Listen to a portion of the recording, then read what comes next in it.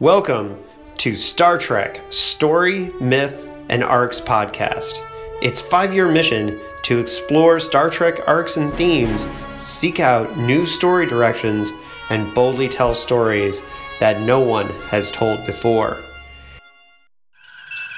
Hailing frequencies open, sir. Back with me on Star Trek Story, Myth, and Arcs is Red Ranger, who you might remember from Tom Ranger from our episode with the hardcore vocalist talking about Star Trek. And I'm going to pitch to Tom my pitch for the 4th Kelvin movie, the 4th Star Trek movie in the Kelvin-verse timeline, because Tom was my target audience when I started thinking about it, because I know he's a big fan of the Kelvin movies, and more so than I am, actually. So I thought he would be a good person to pitch. Now, one of the reasons why this came up is there was recently an article in Forbes.com that their entertainment writer, Scott Mendelson, wrote about the fact that Emma Watts, who just took over Paramount Pictures after having left Fox, said her main priority is fixing the Star Trek film franchise. So Star Trek Beyond made $338 million at the box office, but was considered a bust, which is crazy, because its budget was only $158 million, and it made $185 domestically and made $383 million. You'd think that'd be enough, but for some reason that was considered below expectations. Personally, I think Star Trek works better on TV and the small screen, and I like what Kurtzman and crew are doing on TV, but if you're going to do another Kelvin movie, this is how I think you should do it.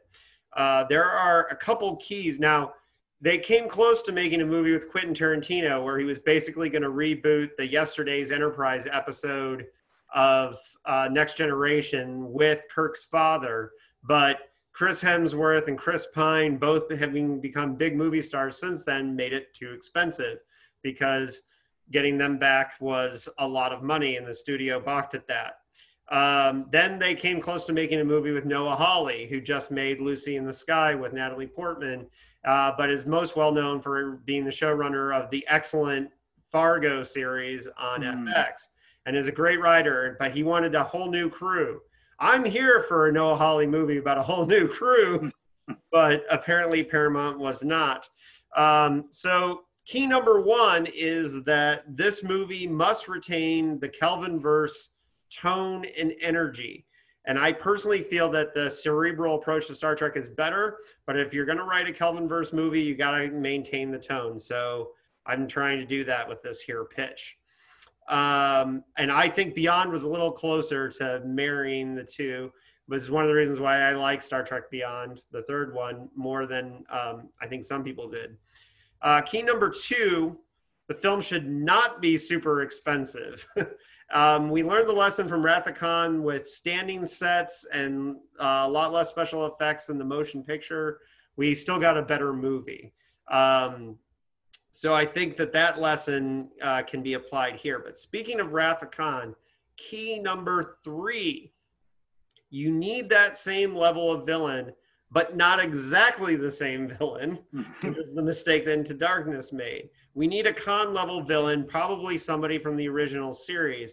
But since it's a 4th Kelvin-verse movie, you have to tie this in to the Kelvin-verse themes and stories, and hopefully back to the first Kelvin film. So that's something that I wanted to do. So stick around and listen to hear how I tied those two together. I'm pretty happy with that. That also brings me to one of the keys, which is that you need to tie the arcs and themes back to the beginning of the Kelvin-verse storyline, which was something that Quentin Tarantino smartly wanted to do with his retelling of Yesterday's Enterprise. Which, if you think about that episode, that's the one where Tasha Yar and the Enterprise C goes back, and they know they're going to go back and die, but they have to maintain the timeline. So it was pretty smart of Quentin to want to bring Kirk's father back from the first film for that storyline, but which is coincidentally Quentin Tarantino's favorite episode of any Star Trek, is that episode of Next Generation. Wow. Yesterday's Enterprise. He's said that many times. Key number 5 is that the story should honor and explain Chekhov's absence. The producers of the Kelvin-verse movies said that they would not recast Chekhov. And if you're going to not recast him, which I agree is the right decision, you need to honor the fact that he's gone, and that needs to work into the story and be part of the arc. So key number 6 is a Roddenberry sense of the Federation. Now, a lot of fans did not like that the Federation was in peril in Star Trek Picard, but tough shit, I'm going to do it again. Because the Federation being in peril is how your heroes test themselves. And but in the end, we want to have some positive affirming of the Federation values, and we're going to do that here. And the final and hardest key is this: it's impossible to keep all Star Trek fans happy. Just Kurtzman and crew are figuring that out with the 3 new shows. You're not going to keep everyone happy, but I think the priority should be the mass appeal of the Kelvin films in this case. And that's not me as a Star Trek viewer.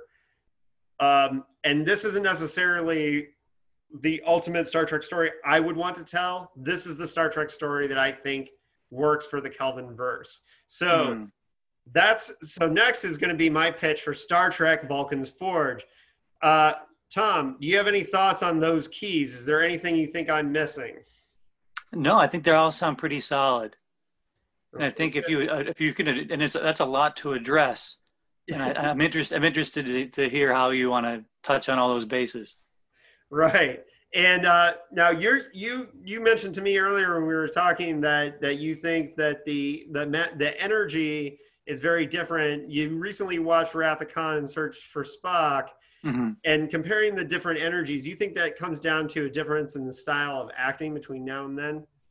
Yeah, I think that you can obviously see a pacing difference in movies in general, from now into the earlier mid 80s. And I think that what happens is with the newer films, you're automatically going to be taken aback if you're a longtime Star Trek fan to have new actors playing already established characters by really other phenomenal actors. And I had mentioned to you that the style of acting, I think, kind of throws some people off in the fact that when you're William Shatner, you have a truth, and it's grounded in your Star Trek reality, but it's just a hair, a tiny bit, or sometimes with him, a good amount over the top. Right. And he sells that. And you also see it with Spock. You see it with DeForest Kelley's portrayal of McCoy.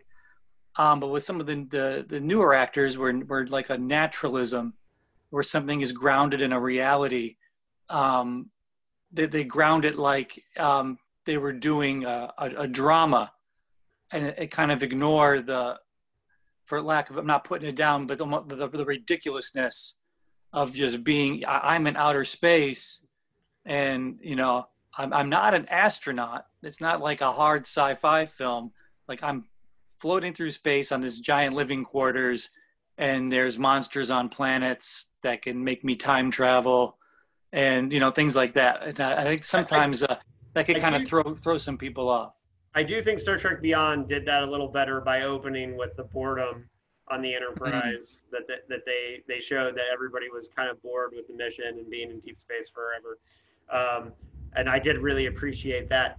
All right. Oh, and one last key that I did not mention is that with all Star Trek films, all the crew members have to play a role and have to have a significant role. And now, especially with John Cho and Zoe Saldana becoming bigger stars, I worked very hard to make sure that Scotty, Simon Pegg, Sulu, and Uhura all play very significant roles in the story. So let's open. It's excellent. Yeah, so we open on a Vulcan refugee colony as it is being raided by Orion pirates. So we start right with action. It looks hopeless as a whole fleet of Orion ships appear in orbit and they're taking advantage of the Vulcan refugees who are trying to set up New Vulcan, or one of the New Vulcan's colonies. The Enterprise warps in and is taking fire. And at first, we just see the Enterprise. We don't see who's, we just see the Enterprise warping into action. We enter tight on the bridge, tight on Sulu. The camera pulls back to show that Sulu is in the captain's chair. He asks Scotty to beam a security team waiting in the transporter room to beam through a cycle of 5-second windows as they blink the shields in and out in a very dangerous scenario in order to not take fire from the Orion ships, but get security teams down to the planet to engage the Orion pirates. At the same time, Uhura uses a fake signal to momentarily trick the Orions that an entire fleet of Federation ships are coming. As they back off, they give the order to beam their soldiers out. Sulu joins the security team on the planet and introduces himself as Captain Sulu. Oh, wow. And this small group of Vulcans are very thankful, but there's a young Vulcan woman watching the scene. And this young Vulcan woman I would cast with the actor Tatiana Malzani from Orphan Black. You need a very strong actor for this role. She played 5 characters on Orphan Black. She's an incredible actor. Yeah. But she's going to play a very stern Vulcan woman. And she watches for a bit, but aren't they all? Yeah, exactly. As she's walking, we get flashbacks to her last day on Vulcan and the trauma that it causes her. Her family is at home. A planetary alert is signaled.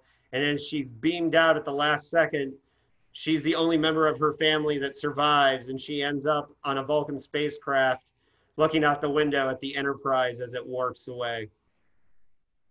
And so you have that in the back of her memory. She joins a group of Vulcans that are waiting in meditation as one Vulcan, an older Vulcan man, gives a speech talking about the failures of the Federation, how the Federation is to blame for the death of Vulcan, how logic dictates that the Federation is dangerous, that the logical conclusion is that Vulcan has only the Federation to blame. This same Vulcan, then we cut to Sulu meeting with the Vulcan ambassador who runs the colony.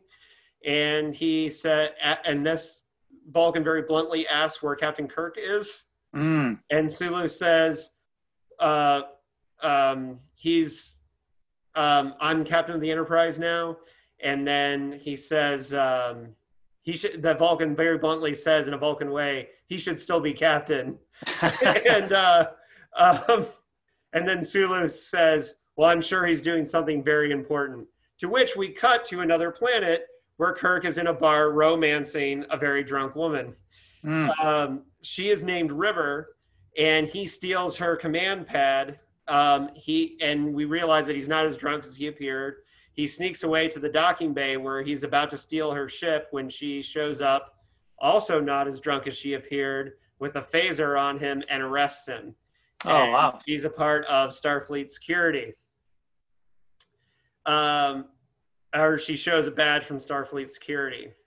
We cut back to the Enterprise about to warp out when the Vulcan rebels led by the woman we see take a bunch of Enterprise red shirts hostage.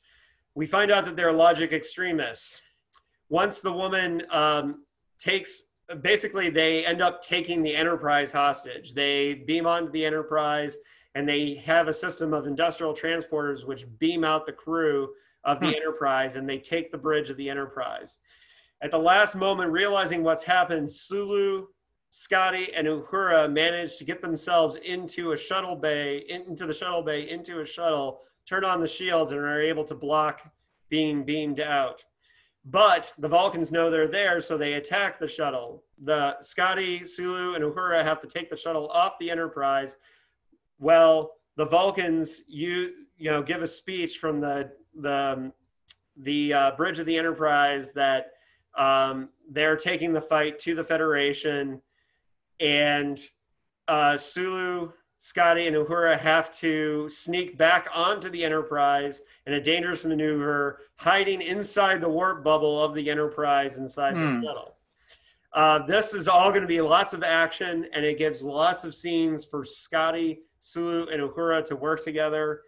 And so I appreciate that. But after this scene happens, we cut back to Bones, and he's in a bar watching the speech that the Vulcan woman gives from the bridge of the Enterprise, which has been beamed out to the entire Federation, putting them on notice. Bones then walks out of the bar and walks to the ship where Kirk has been captured. And you realize quickly that Bones hired the woman to arrest Kirk, and hands over a bag of latinum. And then her name's River, and she says, "I like him, Leonard." Starfleet knows where they are. River went to Academy with Bones and Kirk, although Bones knew her better. Obviously, Kirk didn't recognize her. And then Bones goes to Kirk, who's like in the cell, and he says, "Jim, you're going to get yourself killed, and I was going to let you dry out, but my timetable moved up." And then he says, "Bones, I have no business returning to Starfleet." And McCoy laughs and says, "Yeah, not looking like that." And then he says, "Jim, you got to realize Chekhov's death was not your fault." And then he says, "Should have been me, Bones." And obviously I'm doing like the very bare bones, like if you got a written dialogue, if we wrote it out. Then he says, "Bull, Chekhov didn't give his life so you could drink yourself to death.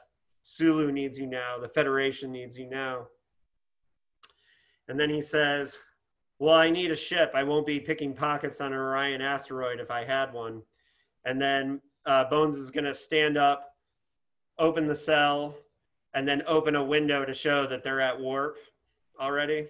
And he's going to say, "It's not the Enterprise, but we have the wind at your back, Captain."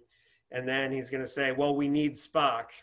And then we're going to cut to Sulu saying, "We need Spock." And Sulu shakes his head and says, "Without an exact calculation, we could kill all of them. They're trying to disrupt life support inside the Enterprise." So basically, the Scotty Sulu storyline is going to be sabotaging or trying to sabotage the Enterprise from within, and basically fighting against the Vulcan hostage takers inside the Enterprise. So that's their storyline. And the Vulcan leader is going to know that they're there, and so we're going to have kind of a give and take between the Vulcan hostage takers and this woman who's running the crew of Vulcans, and kind of a dynamic building between her and Uhura, of course. And Uhura is basically Sulu's trying to disable life support, Scotty's trying to disable the warp drive, and Uhura is trying to get a signal to Spock. So we're going to have a scene where she goes back to her quarters, and you're going to see a little mixing of African and Vulcan dynamic inside those quarters, a little hint there that they still have something. And so she sends out a message that every time they come out of warp will automatically signal to try and with a beacon that she and Spock had set up together, that's one particular between them. So we cut to Spock doing Kolinar, similar to the Kolinar purging of logic that was going on at the beginning of the motion picture. But this time the group of Vulcans doing Kolinar don't have Vulcan to return to, so they're on a space station floating in the rubble of Vulcan under the Vulcan sun. Interesting choice. Yeah. And this could be a really funny scene where Spock is in quiet meditation and Uhura's beacon starts beeping, and everyone who's meditating kind of turns around and looks at Spock, you know, and Spock has to like a cell phone going off, right? Right, like a cell phone going off. And eventually we'll see Spock get up, and he'll see the signal breaking in and out, but he'll see that Uhura is in danger. We cut to Bones and Kirk and River on their small ship finding the Vulcan space station. And, you know, I think you could have some kind of creepy scenes of them like going through the rubble of Vulcan. And this plays into, I want to give the rebels, kind of like in the movie The Rock is one of the few movies where the terrorists and the hostage takers, you kind of understand where Ed Harris is coming from in The Rock. And I want this scene to show where the Vulcans are coming from. Their planet is destroyed. Right. Their entire life and their way of life is gone.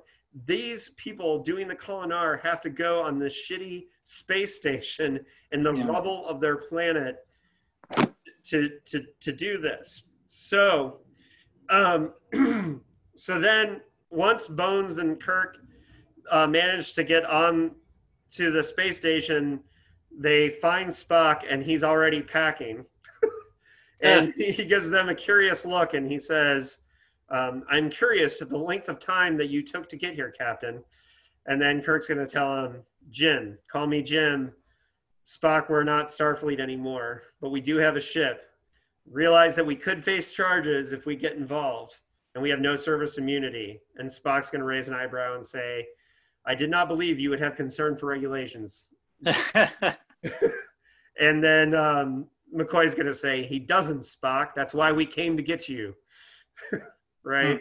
Yeah. And so right there, we've got to have the Spock, McCoy, Bones dynamic. And I like, absolutely. The big three. Yeah, and I like having them there.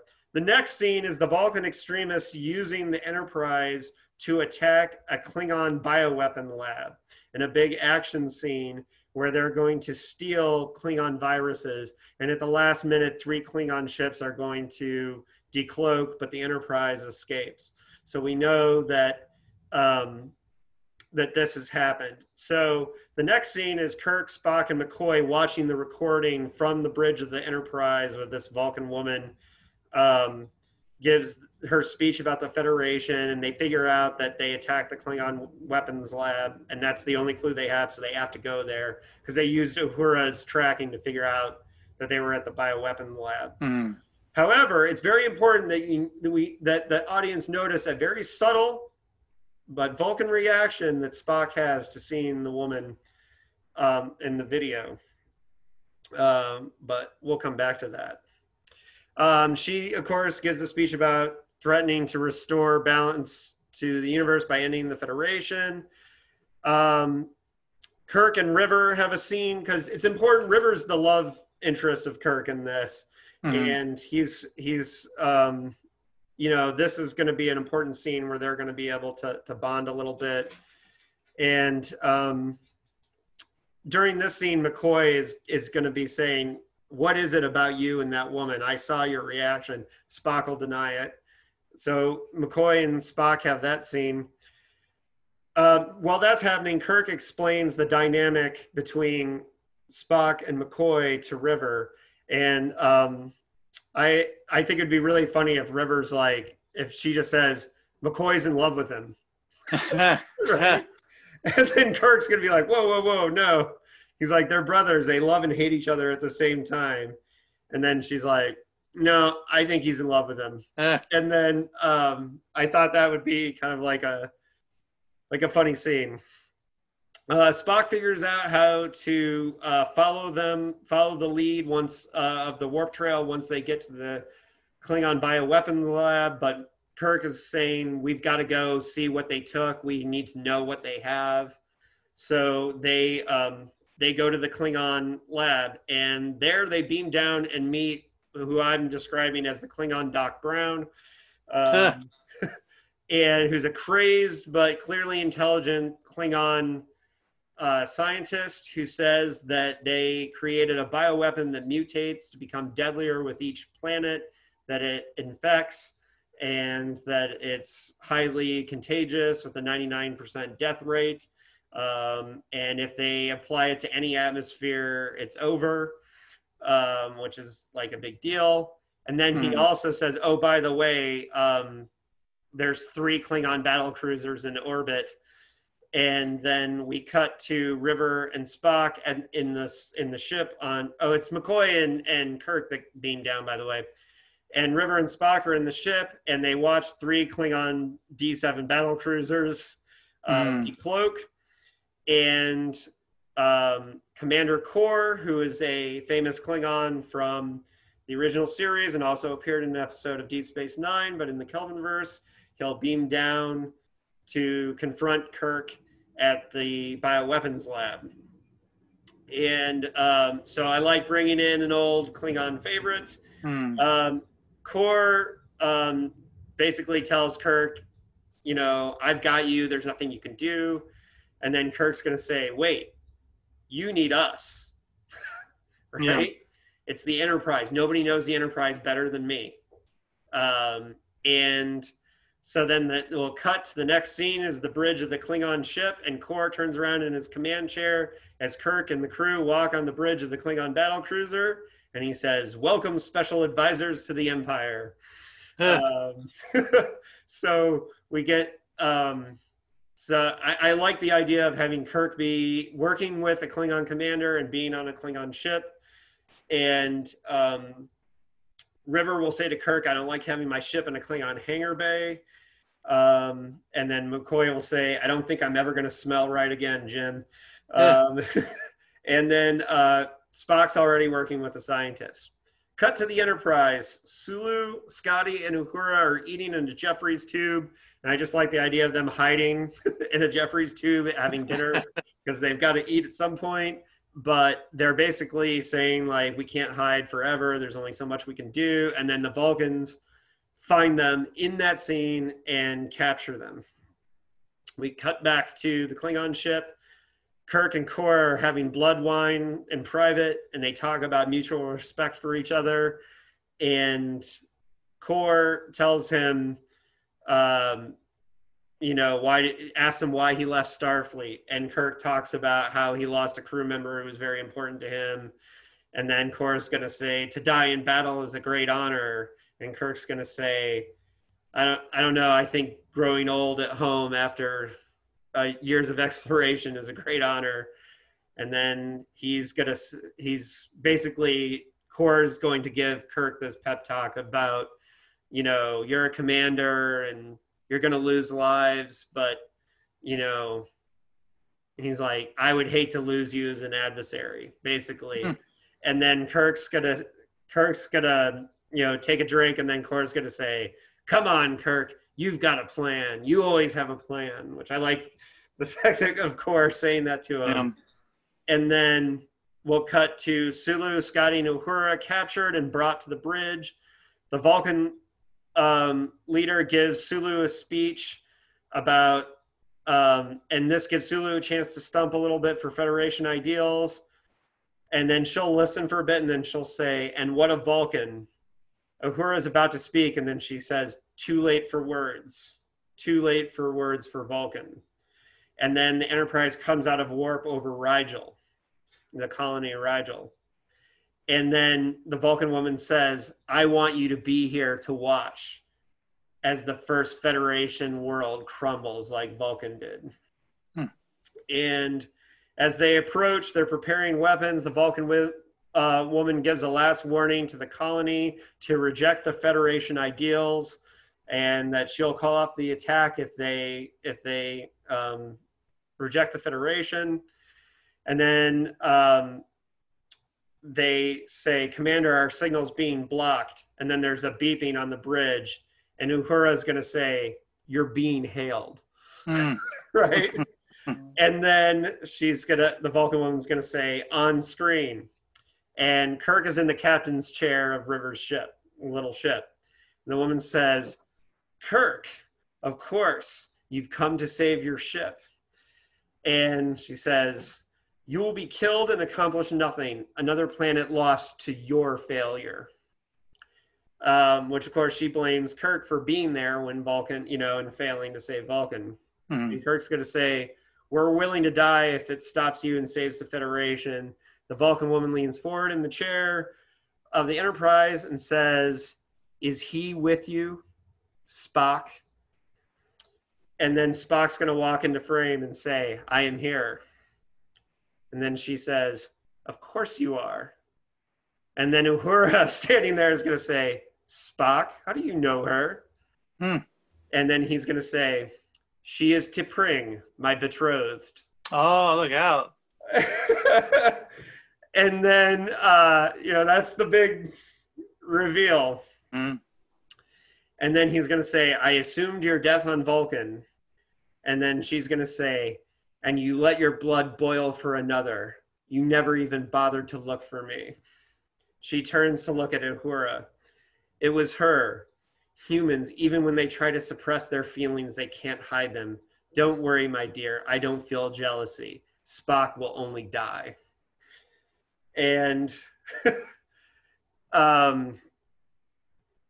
then she says, I watched my world crumble to ashes. That emotion of, or wait, excuse me, I forgot the line.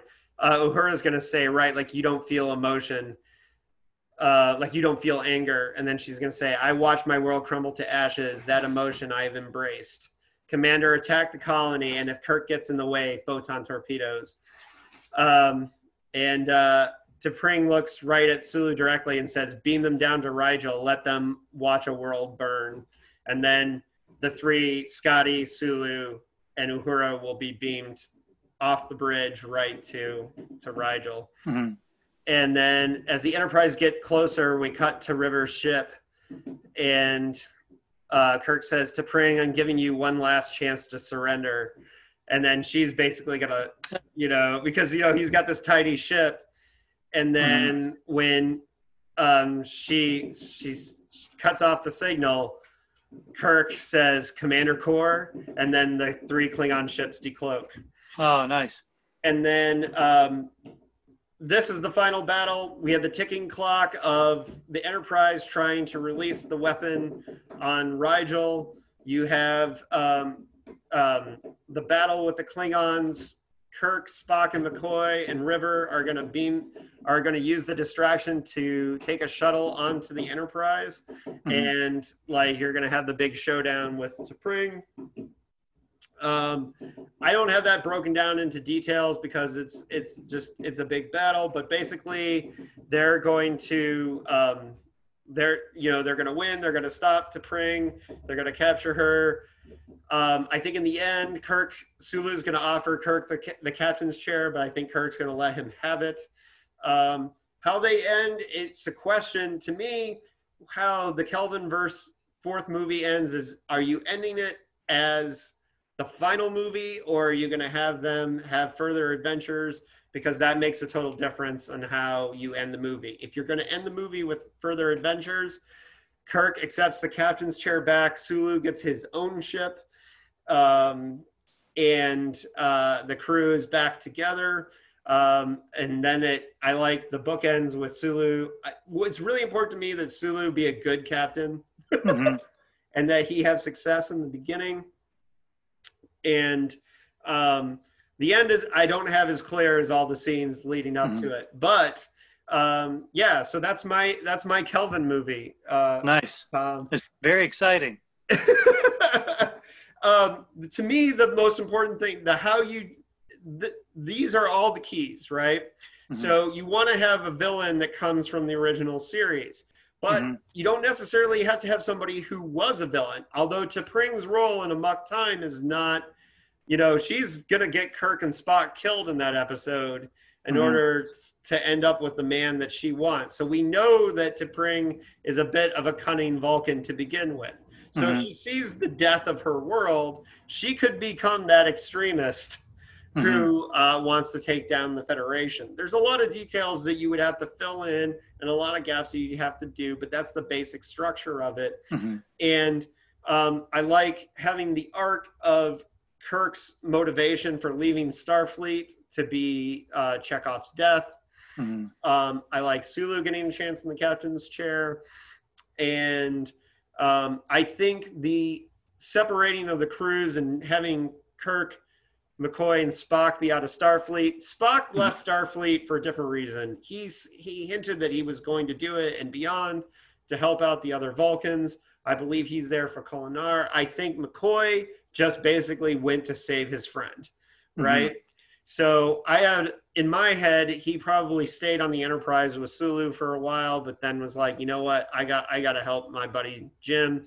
So he hatches the plan to basically arrest him, to trap him and arrest him in order to save him. And I kind of get the idea that River already had like a thing for Kirk at the Academy or whatever, and so was down for McCoy's plan.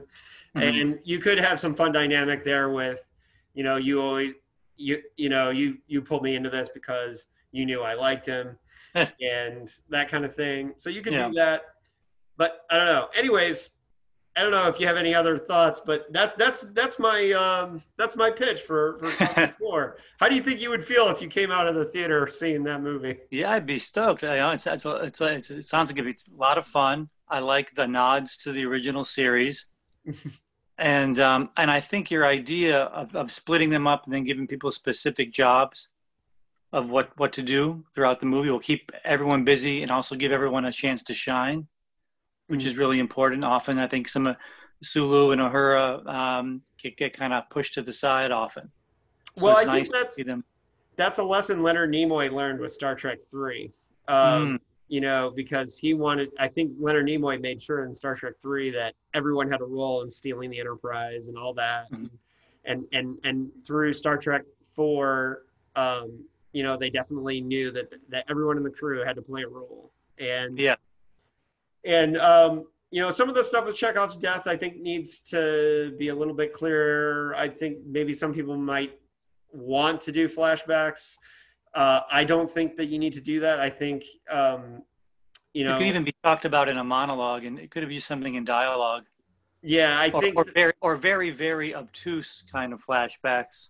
And I really like the idea of Commander Kor, like the Klingon commander and Kirk, having this moment, because the Klingons would have a completely different viewpoint. They would say, like, "What's the big deal?"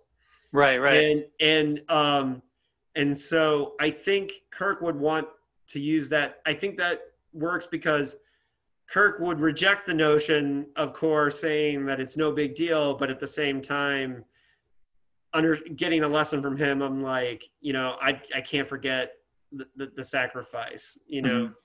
And you know what I would like to see in that, when his dealings with the Klingon commander, when the Klingon guy's addressing him, he should be dressing him down. Yeah. And like kind of like also like, because to them that the way he's feeling would be like ridiculous. So I think he would look at Kirk with contempt. Yeah. And I think that that kind of contempt for your adversary, I think would also kind of get Kirk's back up, because, you know, power meets power with that guy. You know what I mean? So that could probably be something that really inspires him, kind of maybe brings him back to himself. Right. And also, like the Kirk in these films, he hasn't grown into the Kirk of the TV show or the original series movies yet. But you see glimpses of that, and that's one of the things I like so much about these movies is it's time travel with consequences, and the consequences reverberate throughout the other movies. So I think that would be really cool. Another thing off the top of my head that's going to be challenging for you as the writer is when you do the Vulcan extremists, and then the Vulcan woman in particular with her speech. It's going to be difficult, but you have to make sure that everything is earned for the way that they're feeling, you know, because like obviously not supposed to have feelings. So to kind of justify their actions, and you're gonna have to really get the logic, even if it's skewered logic, you're gonna have to really get that very clear and down to a particular, you know, science for them. Yeah, and that's one of the reasons why I wanted Spock to be doing Kolinar in the rubble. And that's a great idea, and the visual from that could be really, really cool and stunning. Take people aback when they see it. Yeah, and a reminder for everyone, just the depths of all of it. That's why you would have to show, even if it was small flashes. I think also the situation on the Vulcan refugee planet should be pretty gnarly, and the fact that they're victims to Orion pirates in the beginning is showing that, they don't feel any safety. They feel abandoned by the Federation, which of course is similar themes that we had in Picard. Yeah. But with the Federation too, in Search for Spock, when Kirk's like, hey, my friend's got Spock's soul in his head, and we think Spock could be out there. And what do? They're like, oh, sorry, you can't go there. Like, right. And then the same thing happens in Wrath of Khan. You see it too. The Federation, great ideals, but there's always going to be bureaucrats. Yeah. When there's human hierarchies and politics to be played. So, and then Kirk definitely would despise the bureaucrats. That seems, and then it always comes up. You see it in Picard, and then you see it in the original stuff too. And you would see it in this as well. I'm sure that would be able to come out in some way. Yeah, and this is just a pitch. Obviously, when writers sit down to write a story, like you fix a lot, and actors fix dialogue, and sometimes you overdo, especially in a pitch or in an outline. You're trying to get the broad strokes of the story, and for this, like basically. The whole experiment for me was just that when I saw this article from the Forbes, that Paramount's trying to fix this. I thought it was a fun experiment to try and think about, how would I do this, and how would I, as a Star Trek fan, want to see it, instead of just saying like I want them to fix it. And the thing about it is I do think that this story would. I think some of the Star Trek fans would be like, that's too actiony. It's, and they might, and look, me as a Star Trek purist, it's hard for me to imagine that it would be that easy to take the Enterprise hostage. But at the same time, I think, there's ways around that. And it happened several times on the original series. Yeah, big time. I think for a lot of people who criticize some stuff in the most recent movies, need to go back and watch the original show, because there's some kind of wild stuff that happens without necessarily being justified on there. But what I like about the JJ's take on the two movies, and I liked Beyond as well, is I feel like for a movie to really make it work, you need the characters, and you need something that's a little more epic, that's really big scale. So I think the character work that he did in the first movie, like I told you on the one podcast when we talked, like it brought me to tears, that scene when Chris Hemsworth is going to his death and Kirk's being born, and he's asking his wife what the baby, what should we name him, and all that. And when I repeatedly watch that movie, it always moves me, that scene. And then also the epic nature of it, where there's time travel, there's the giant Romulan ship, they blow up Vulcan. It's like there's consequences, there's actions, and the story is huge. And I think that really serves a movie well. And I think that also when you can find sci-fi that speaks to a current situation that humanity's dealing with, you can always make really great points. And you saw that in Into Darkness. And what sold me on Into Darkness was, the parallels between the war in Afghanistan, hiring, mercenary groups to do government work, and how that can lead to, corruption and things being hidden from the people. And again, like somebody who is an authoritarian taking the lead behind the scenes, while bureaucrats just kind of pack feathers where their spine should be, that kind of thing. So I think that there's elements in those movies that definitely could ring true in your pitch for your story as well. Totally. So to close off this episode, we're going to go through. I'm going to review the keys, and we're going to see how we met the keys. The pitch. So key number one is the Kelvin-verse tone and energy. So I think we got that. Yeah, I think we got that with the action. Key number two, the film should not be super expensive. Well, it could be pretty expensive. However, a lot of the action does take place on board the Enterprise, and that's going to be standing sets. so we can keep a lot of that down. So save it for the big set pieces. Yeah. Yeah, definitely. Yeah. And you could, most of the, you wouldn't have a lot of exterior locations. You could do sets for most of it. Key number 3, Wrath of Khan level of villain that's taken from the original series. I think T'Pring could be a great villain. Her connection to Spock is a great twist. And played by Tatiana Malzani. She'd kill it. She would be great. And I think would be really, really, really great villain. She plays a really great character on the rebooted Perry Mason. She plays a 1930s like snake oil religious. Oh yeah. Yeah, she's great.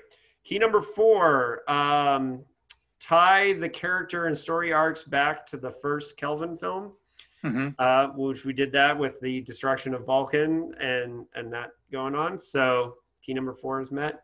Key number 5, the story should honor and explain Chekhov's absence in the tragic death of Anton Yelchin. That we took care of with Kirk's motivation for leaving Starfleet. Key number 6, Roddenberry's sense of federation should be in peril. I think this story is a Federation-wide movie-worthy event, because I think with the movies you have to have the higher stakes. So that's what I was going for key number 6. But you get a chance to affirm Federation values one-on-one with the Klingon commander and one-on-one with the Vulcans extremists in the scenes where you confront them. And the final hardest key is keep all Star Trek fans as happy as possible. I don't know if it's possible, but I think there's things for the more cerebral fans with some of the slower moments involving the Kolinahr on Vulcan. There's some of those moments, but I think it more leans towards the Kelvin-verse on purpose. So that may be the one that I don't think we're meeting quite as much. So, yeah, I try to hit all those keys. And then the other key is something to do for all the characters. And yeah, I think that you hit them all. Yeah.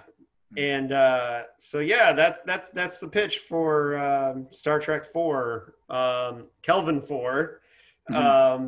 And I don't know. I mean, Tom, I love having you to talk Star Trek. So I'm still waiting for you to watch Discovery so we can could do an episode on Spock arcs. It'll be fun. Yeah. Yeah.